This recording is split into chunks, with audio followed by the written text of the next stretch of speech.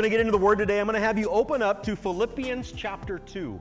It'll be on the screen. It's also in your bulletin. We have a scripture sheet in the bulletin as well for you to read along and or take notes if you so choose, which we would ask that you would, only for your sake. That's part of our wisdom, right? To take our notes, to take it home, to get into it, to be like the Bereans in Acts 17 that goes and checks everything said here against the Word of God, because that's what I'm asking of you guys.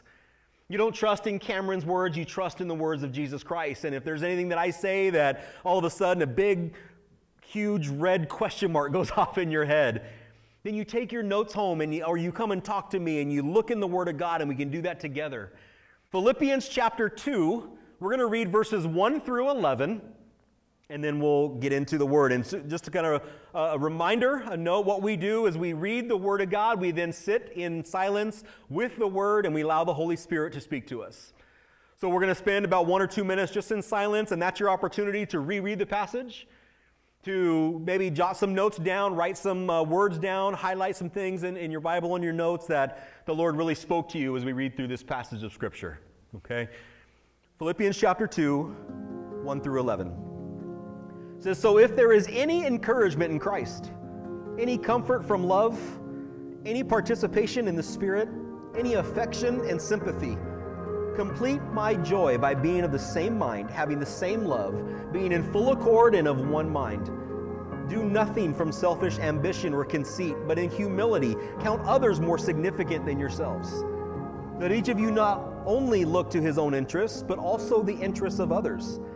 Have this mind among yourselves, which is yours in Christ Jesus, who, though he was in the form of God, did not count equality with God a thing to be grasped. But he emptied himself by taking the form of a servant. Being born in the likeness of men and being found in human form, he humbled himself by becoming obedient to the point of death, even death on a cross." Verse 9. "Therefore God has highly exalted him and bestowed on him the name that is above every name, so that at the name of Jesus every knee should bow, in heaven and on earth and under the earth, and every tongue confess that Jesus Christ is Lord, to the glory of God the Father." So take 1 or 2 minutes now, and if you want to reread that, take some notes, jot some things down, then please do so. Okay, so again, in wisdom is one of our values. We seek to understand and know God the Father, the Son, and the Holy Spirit through the reading and understanding of His Word. That we have, and that's why we dedicate time to just sit in silence with God's Word, because, again, if all else fails, you walk away with the Word of God, hopefully deep, settled into your heart. But this morning, as we get into this next value, in humility, we sacrifice our lives for the sake of the least, the last, and the lost. Now, I love that verbiage because it really explains not just those who we're trying to reach in Lake Elsinore and the surrounding community, but it explains who we are. That we ourselves are the least, we're the last, and we're the lost. The people that we search and seek out outside of the community are the least, the last, and the lost. We're all in the same position under God's authority that we need more of Him. We need to be filled up by Him. And maybe some of us that are maybe a little bit further down the road as far as our understanding of who God is, then we know exactly what direction that we're going, and we can just help those come along with us. But one of the things that we need in order to do so, in order to look out to find the least, the last, and the lost, is this concept of humility. And if there is one verse that just speaks loud and clear to me on this idea, it's Mark chapter 10, verse 45. You can also find it in Matthew chapter 20, verse 28. Same words. But Mark 10:45 says, "For even the Son of Man came not to be served, but to serve, and to give his life as a ransom for many." Again, the Son of Man, Jesus, did not come to be served, but to serve and to give his life as a ransom for many. Two words that come out from that scripture. It's service and sacrifice. Everything about Jesus Christ was service and sacrifice. And if Jesus is to be our example, then everything that we are, everything that we attain to be like, is Him. He is our vision. He is our purpose. He is the prime, perfect, ultimate example of what humility is. And that's how we need to live our life, in service and in sacrifice. So let's look at the scripture we read this morning in Philippians chapter 2. So starting back in verse 1, it said, "So if there is any encouragement in Christ, any comfort from love, any participation in the Spirit, any affection and sympathy." It starts out by saying, if there is. Now we'll come back to that, but you can add those three words before each one of these things that's mentioned. So if there is any encouragement in Christ. You guys know what encouragement is, yes? You to put courage into somebody else. In goes the courage, right? That's what it means. It's providing support, confidence, and hope for anybody that needs it. And Jesus was that example. Everything that he did, every person he came in contact with, it was support, confidence, hope, encouragement. He taught it in his ministry. He lived it throughout his ministry. Next it says, if there is any comfort from love, God is, Jesus is love. He is the God of all comfort. We read that in 2 Corinthians 1:3. He is the God of all comfort who comforts us in our affliction so that we can then comfort those who are going through any affliction on their own. Because we've been comforted by God, we can comfort others. Does that make sense? If there is any participation in the Spirit, any fellowship in the Spirit is what that's saying. We talked about that before too, that His indwelling presence should cause us to keep in step with the Spirit. That's Galatians 5:25. If the Spirit is in you, keep in step with the Spirit. Live out those fruits of the Spirit. And I know we can all say them again. Love, joy, peace, patience, kindness, and on and on and on, right? That's keeping in step with the Spirit, having fellowship with Him. If there is any affection and sympathy, these are traits of Jesus. Therefore, they should be traits of, say it, church, us, right? If Jesus had encouragement and gave encouragement, if Jesus is love and gave love, if Jesus participated in the Spirit and had fellowship with the Spirit, if Jesus provided affection and sympathy, then that's who we should be as well. So that's where we need to start in this understanding of this concept of humility, is looking at our example in Jesus Christ and taking those traits on and living out those characteristics of who Jesus is to the world around us. So the question before us today is, are we practicing these traits? Just because you're a Christian doesn't mean you automatically will live in love and affection and sympathy and provide encouragement, does it? Because we're also sinners. Praise God, saved by grace, but we need to practice these traits. So there is some work involved on our part to keep that in mind as we move forward. Going on to verse 2, it says, "Complete my joy by being of the same mind, having the same love, being in full accord, and of one mind." What do we read in this verse? Unity. That as we take on these characteristics and traits of Jesus Christ, that should bond us and bind us together in Jesus to live unified in our purpose in what He calls us to do. Does that make sense? We need to be unified. That if these character traits of Jesus are in all of us, then that binds us together so that we can move forward in faith with one purpose, which is to bring Jesus Christ to the community around us. Verse 3, here's where it gets down to brass tacks, as they say, where the rubber meets the road, or whatever other phrase you want to add to it. Verse 3 says, "Do nothing from selfish ambition or conceit." Should we sit on that for a little while? Anybody else hit hard by that little phrase right there? Do nothing from selfish ambition or conceit, but in humility count others more significant than yourself. This is so hard. Let's admit it. Just go ahead and say, yes, this is hard. This is difficult. Because we so often just want to live our life by looking in the mirror. It's all about me. I just want to see me. How is this going to affect me? My job, my work, my money, my family, my routine, my time, my, me. Does that make sense?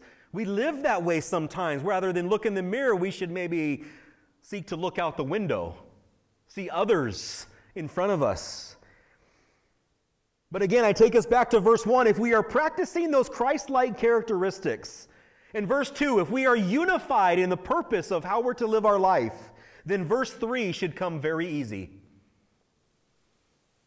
If we practice those characteristics and we're unified in our purpose, then how we view others should come fairly easy. Again, should come fairly easy. But it's something we have to work at, something we have to strive for. But the key word in this verse is what we're talking about this morning, humility.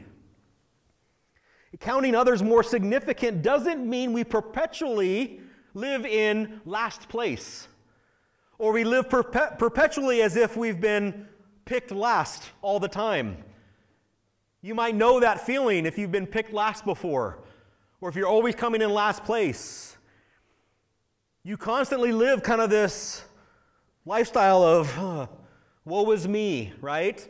That's not what humility is. Humility doesn't mean you completely forget who you are. You're not worthless. You're not pointless. And if you were with us last week, you remember our conversation about value. That if you see yourself as Christ sees you, you have so much value that He paid the ultimate price for you and your life to live in Him. You are of so much value and worth to Jesus. So living in humility doesn't mean you disregard that.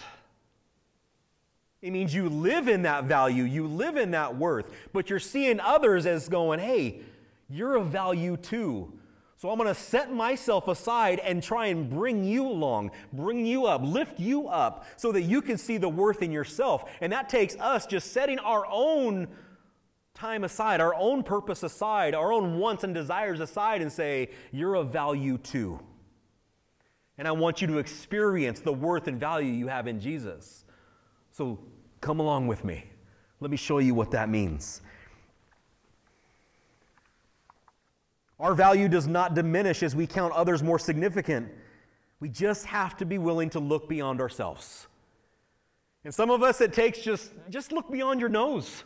Just step by step, little by little. Look further and further down the road.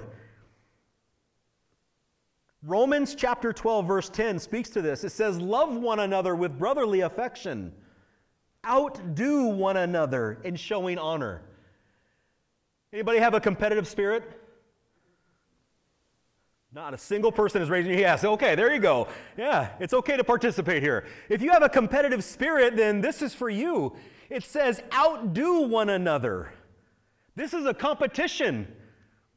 Oh, you think you can love me more? Well, watch this. Oh, you think you can encourage me like that? Well, let me see. Let me show you up here.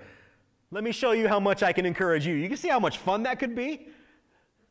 It might get a little awkward at some point, but that's what we're saying here. Outdo one another in showing affection and love.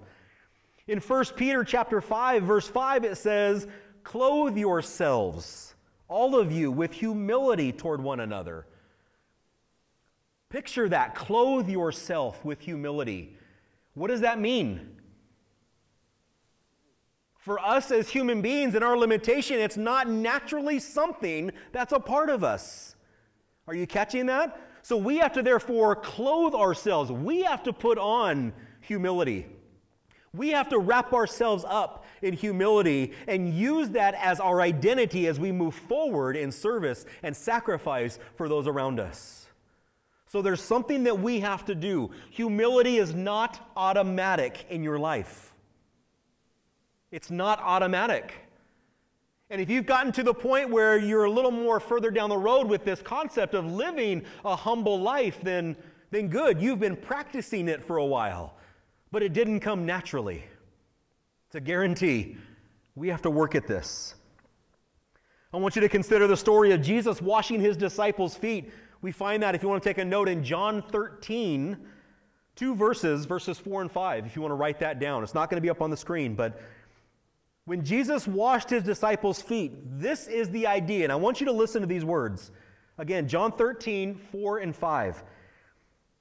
Jesus laid aside His outer garments, and taking a towel, He tied it around His waist.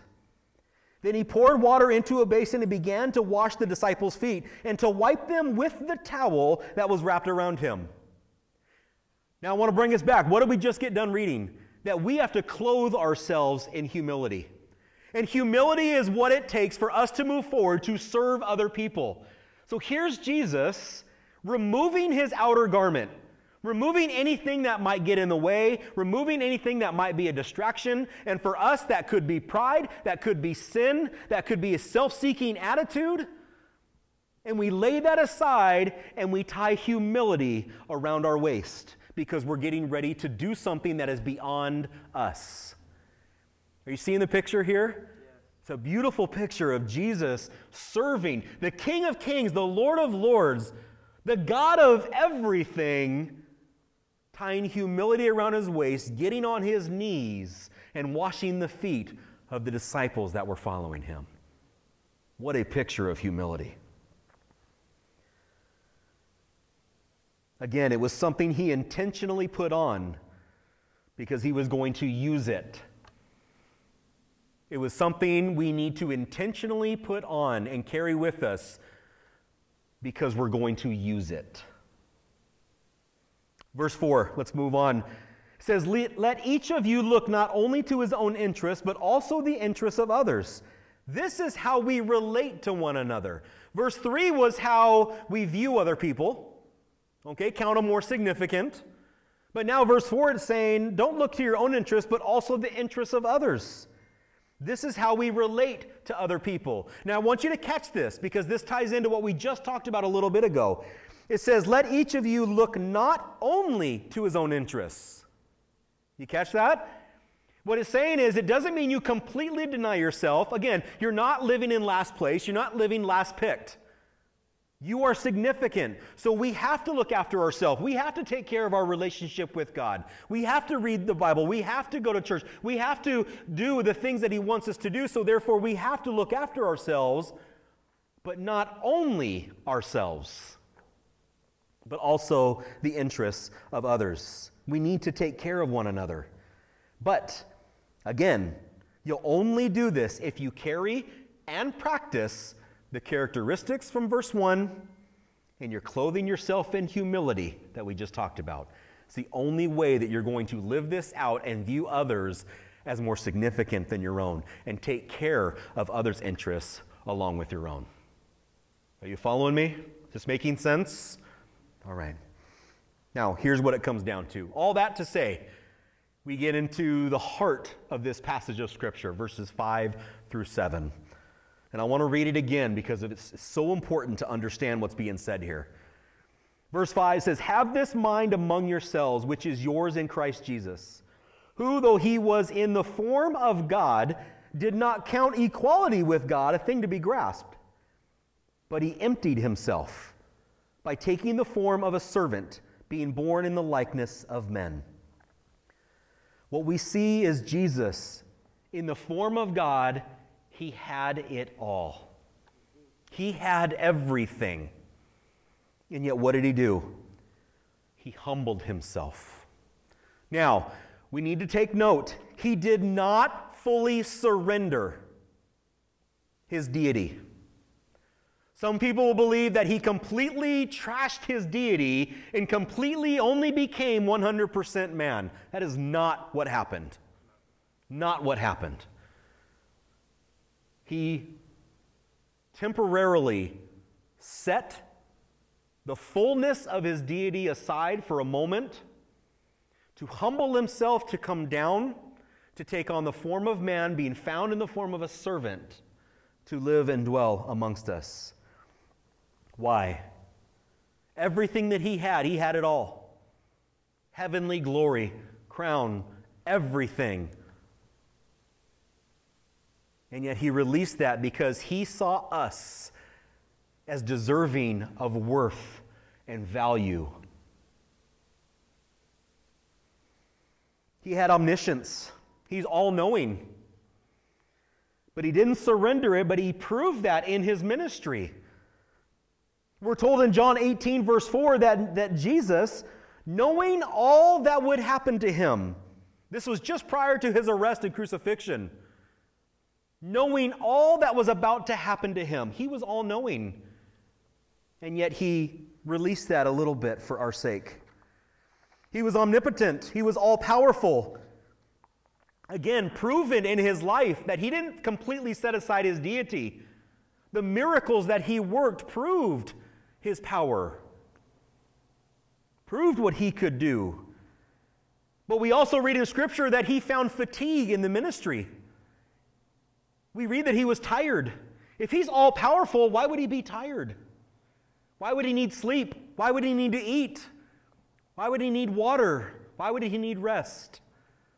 So we're seeing the fullness of who he was in God, in his deity, but also the fullness of man.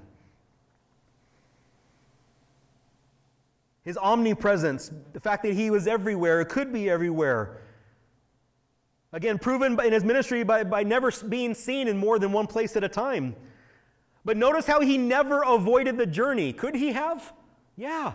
What was his mode of transportation in his day? His feet. They walked everywhere. But he didn't avoid that. He could have, I'll be there. I'll be there. Could have done that very easily. But he didn't. He didn't avoid the journey. Can I say that again for our sake? He didn't avoid the journey. That journey took time. It expensed his strength. He needed rest.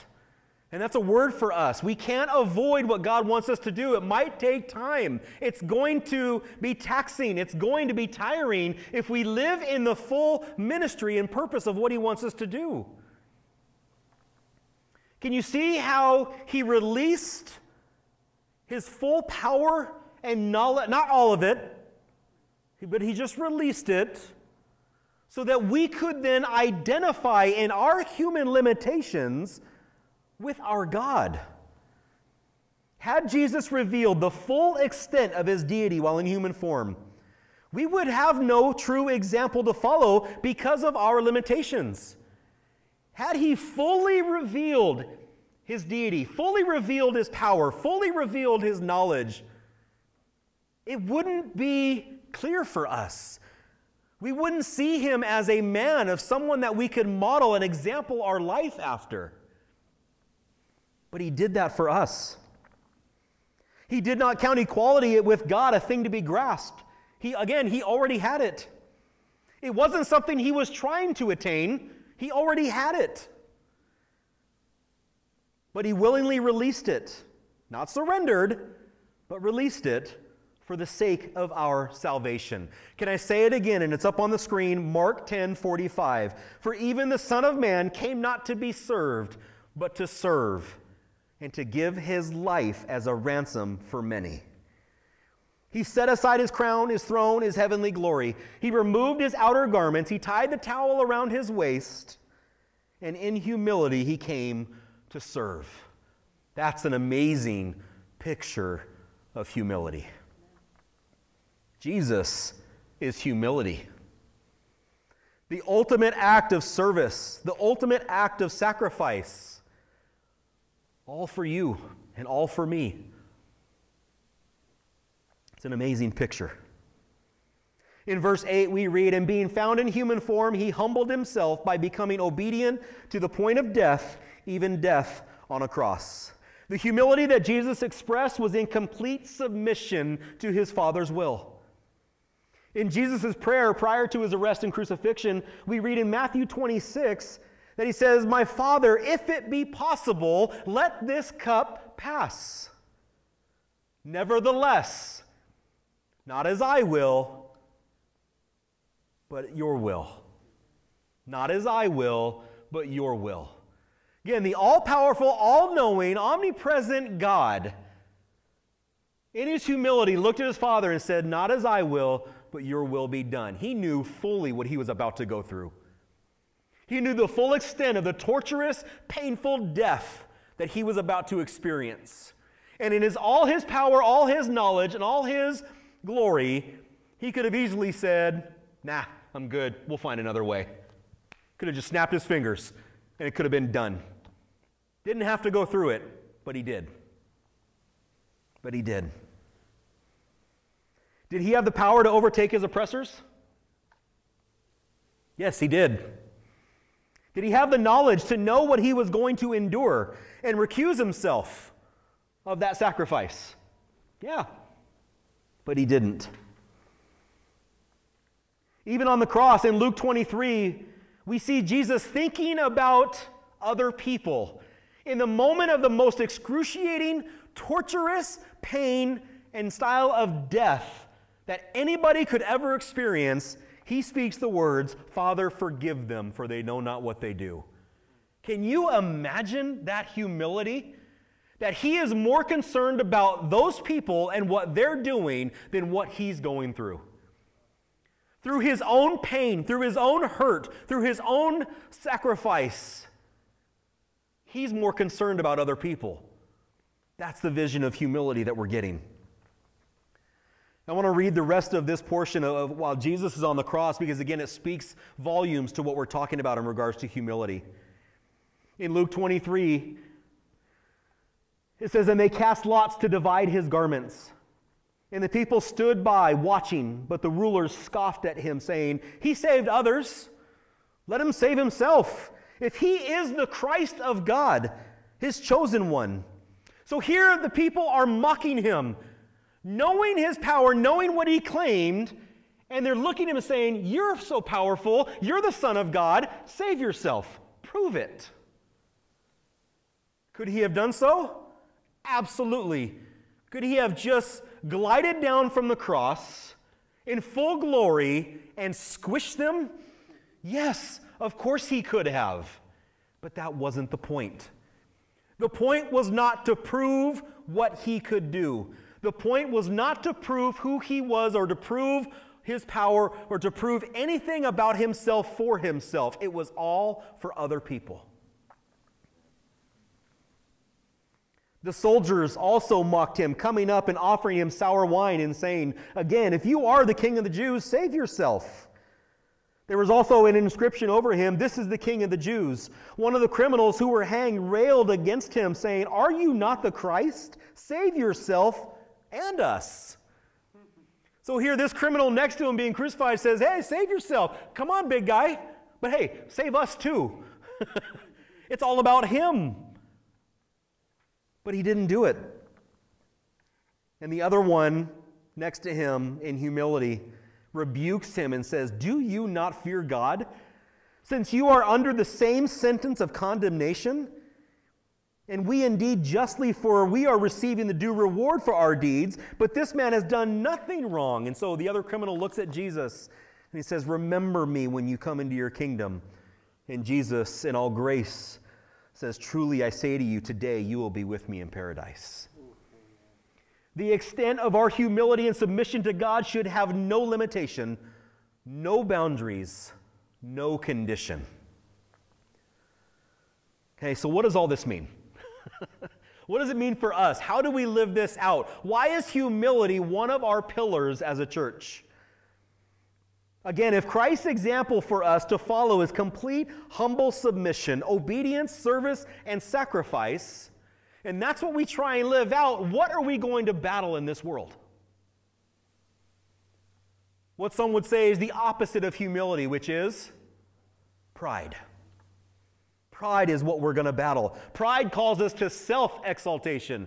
Pride says it's all about me. Live the me-centric life. The me-first attitude. This is what we read in 1 John chapter 2, 15 and 16. Makes it very clear what the world wants to offer us. And this is up on the screen. It says, "Do not love the world or the things in the world. If anyone loves the world, the love of the Father is not in him." Now listen carefully.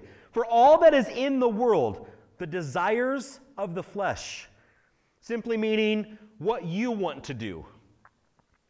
It goes on to say, "and the desires of the eyes," what you want to have. "And the pride of life," what you want for your own glory. That is everything the world throws at us. Get what you can. Take what you can. Make it all about you. But all that is not from the Father, but is from the world. If you're focused on you, you will never put yourself in a position to serve others. Plain and simple. Because all you see is you. If you're more concerned about your time, your talent, your treasure, than using them to glorify God and serve others, you're not in a position of sacrifice. We need to flip that around and see the worth and the value of others, regardless of their situation, regardless of our time, and see the worth that Jesus sees in them. So here's a few practical things.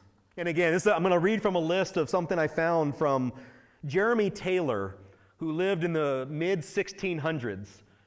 He wrote a book called The Grace of Humility. And these are just kind of line item practical tips for us.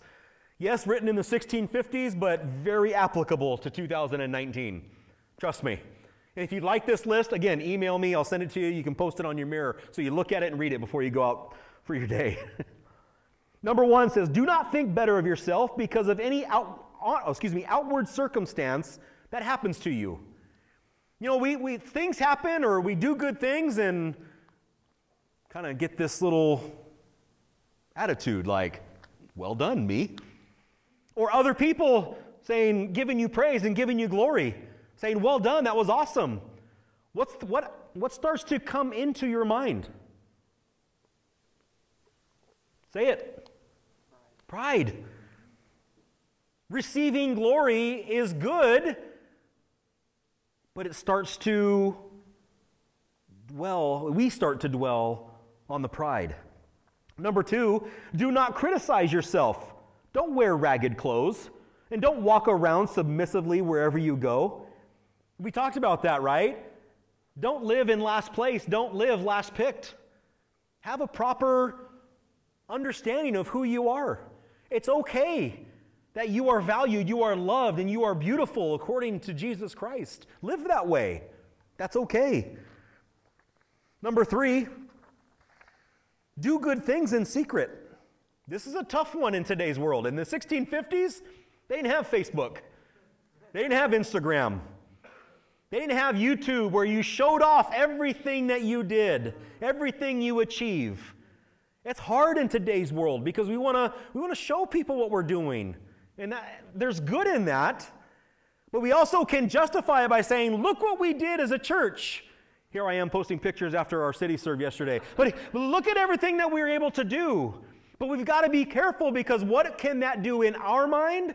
It can puff us up. But we justify in our humility, in our service, and our sacrifice. Don't forget, there can be pride in humility.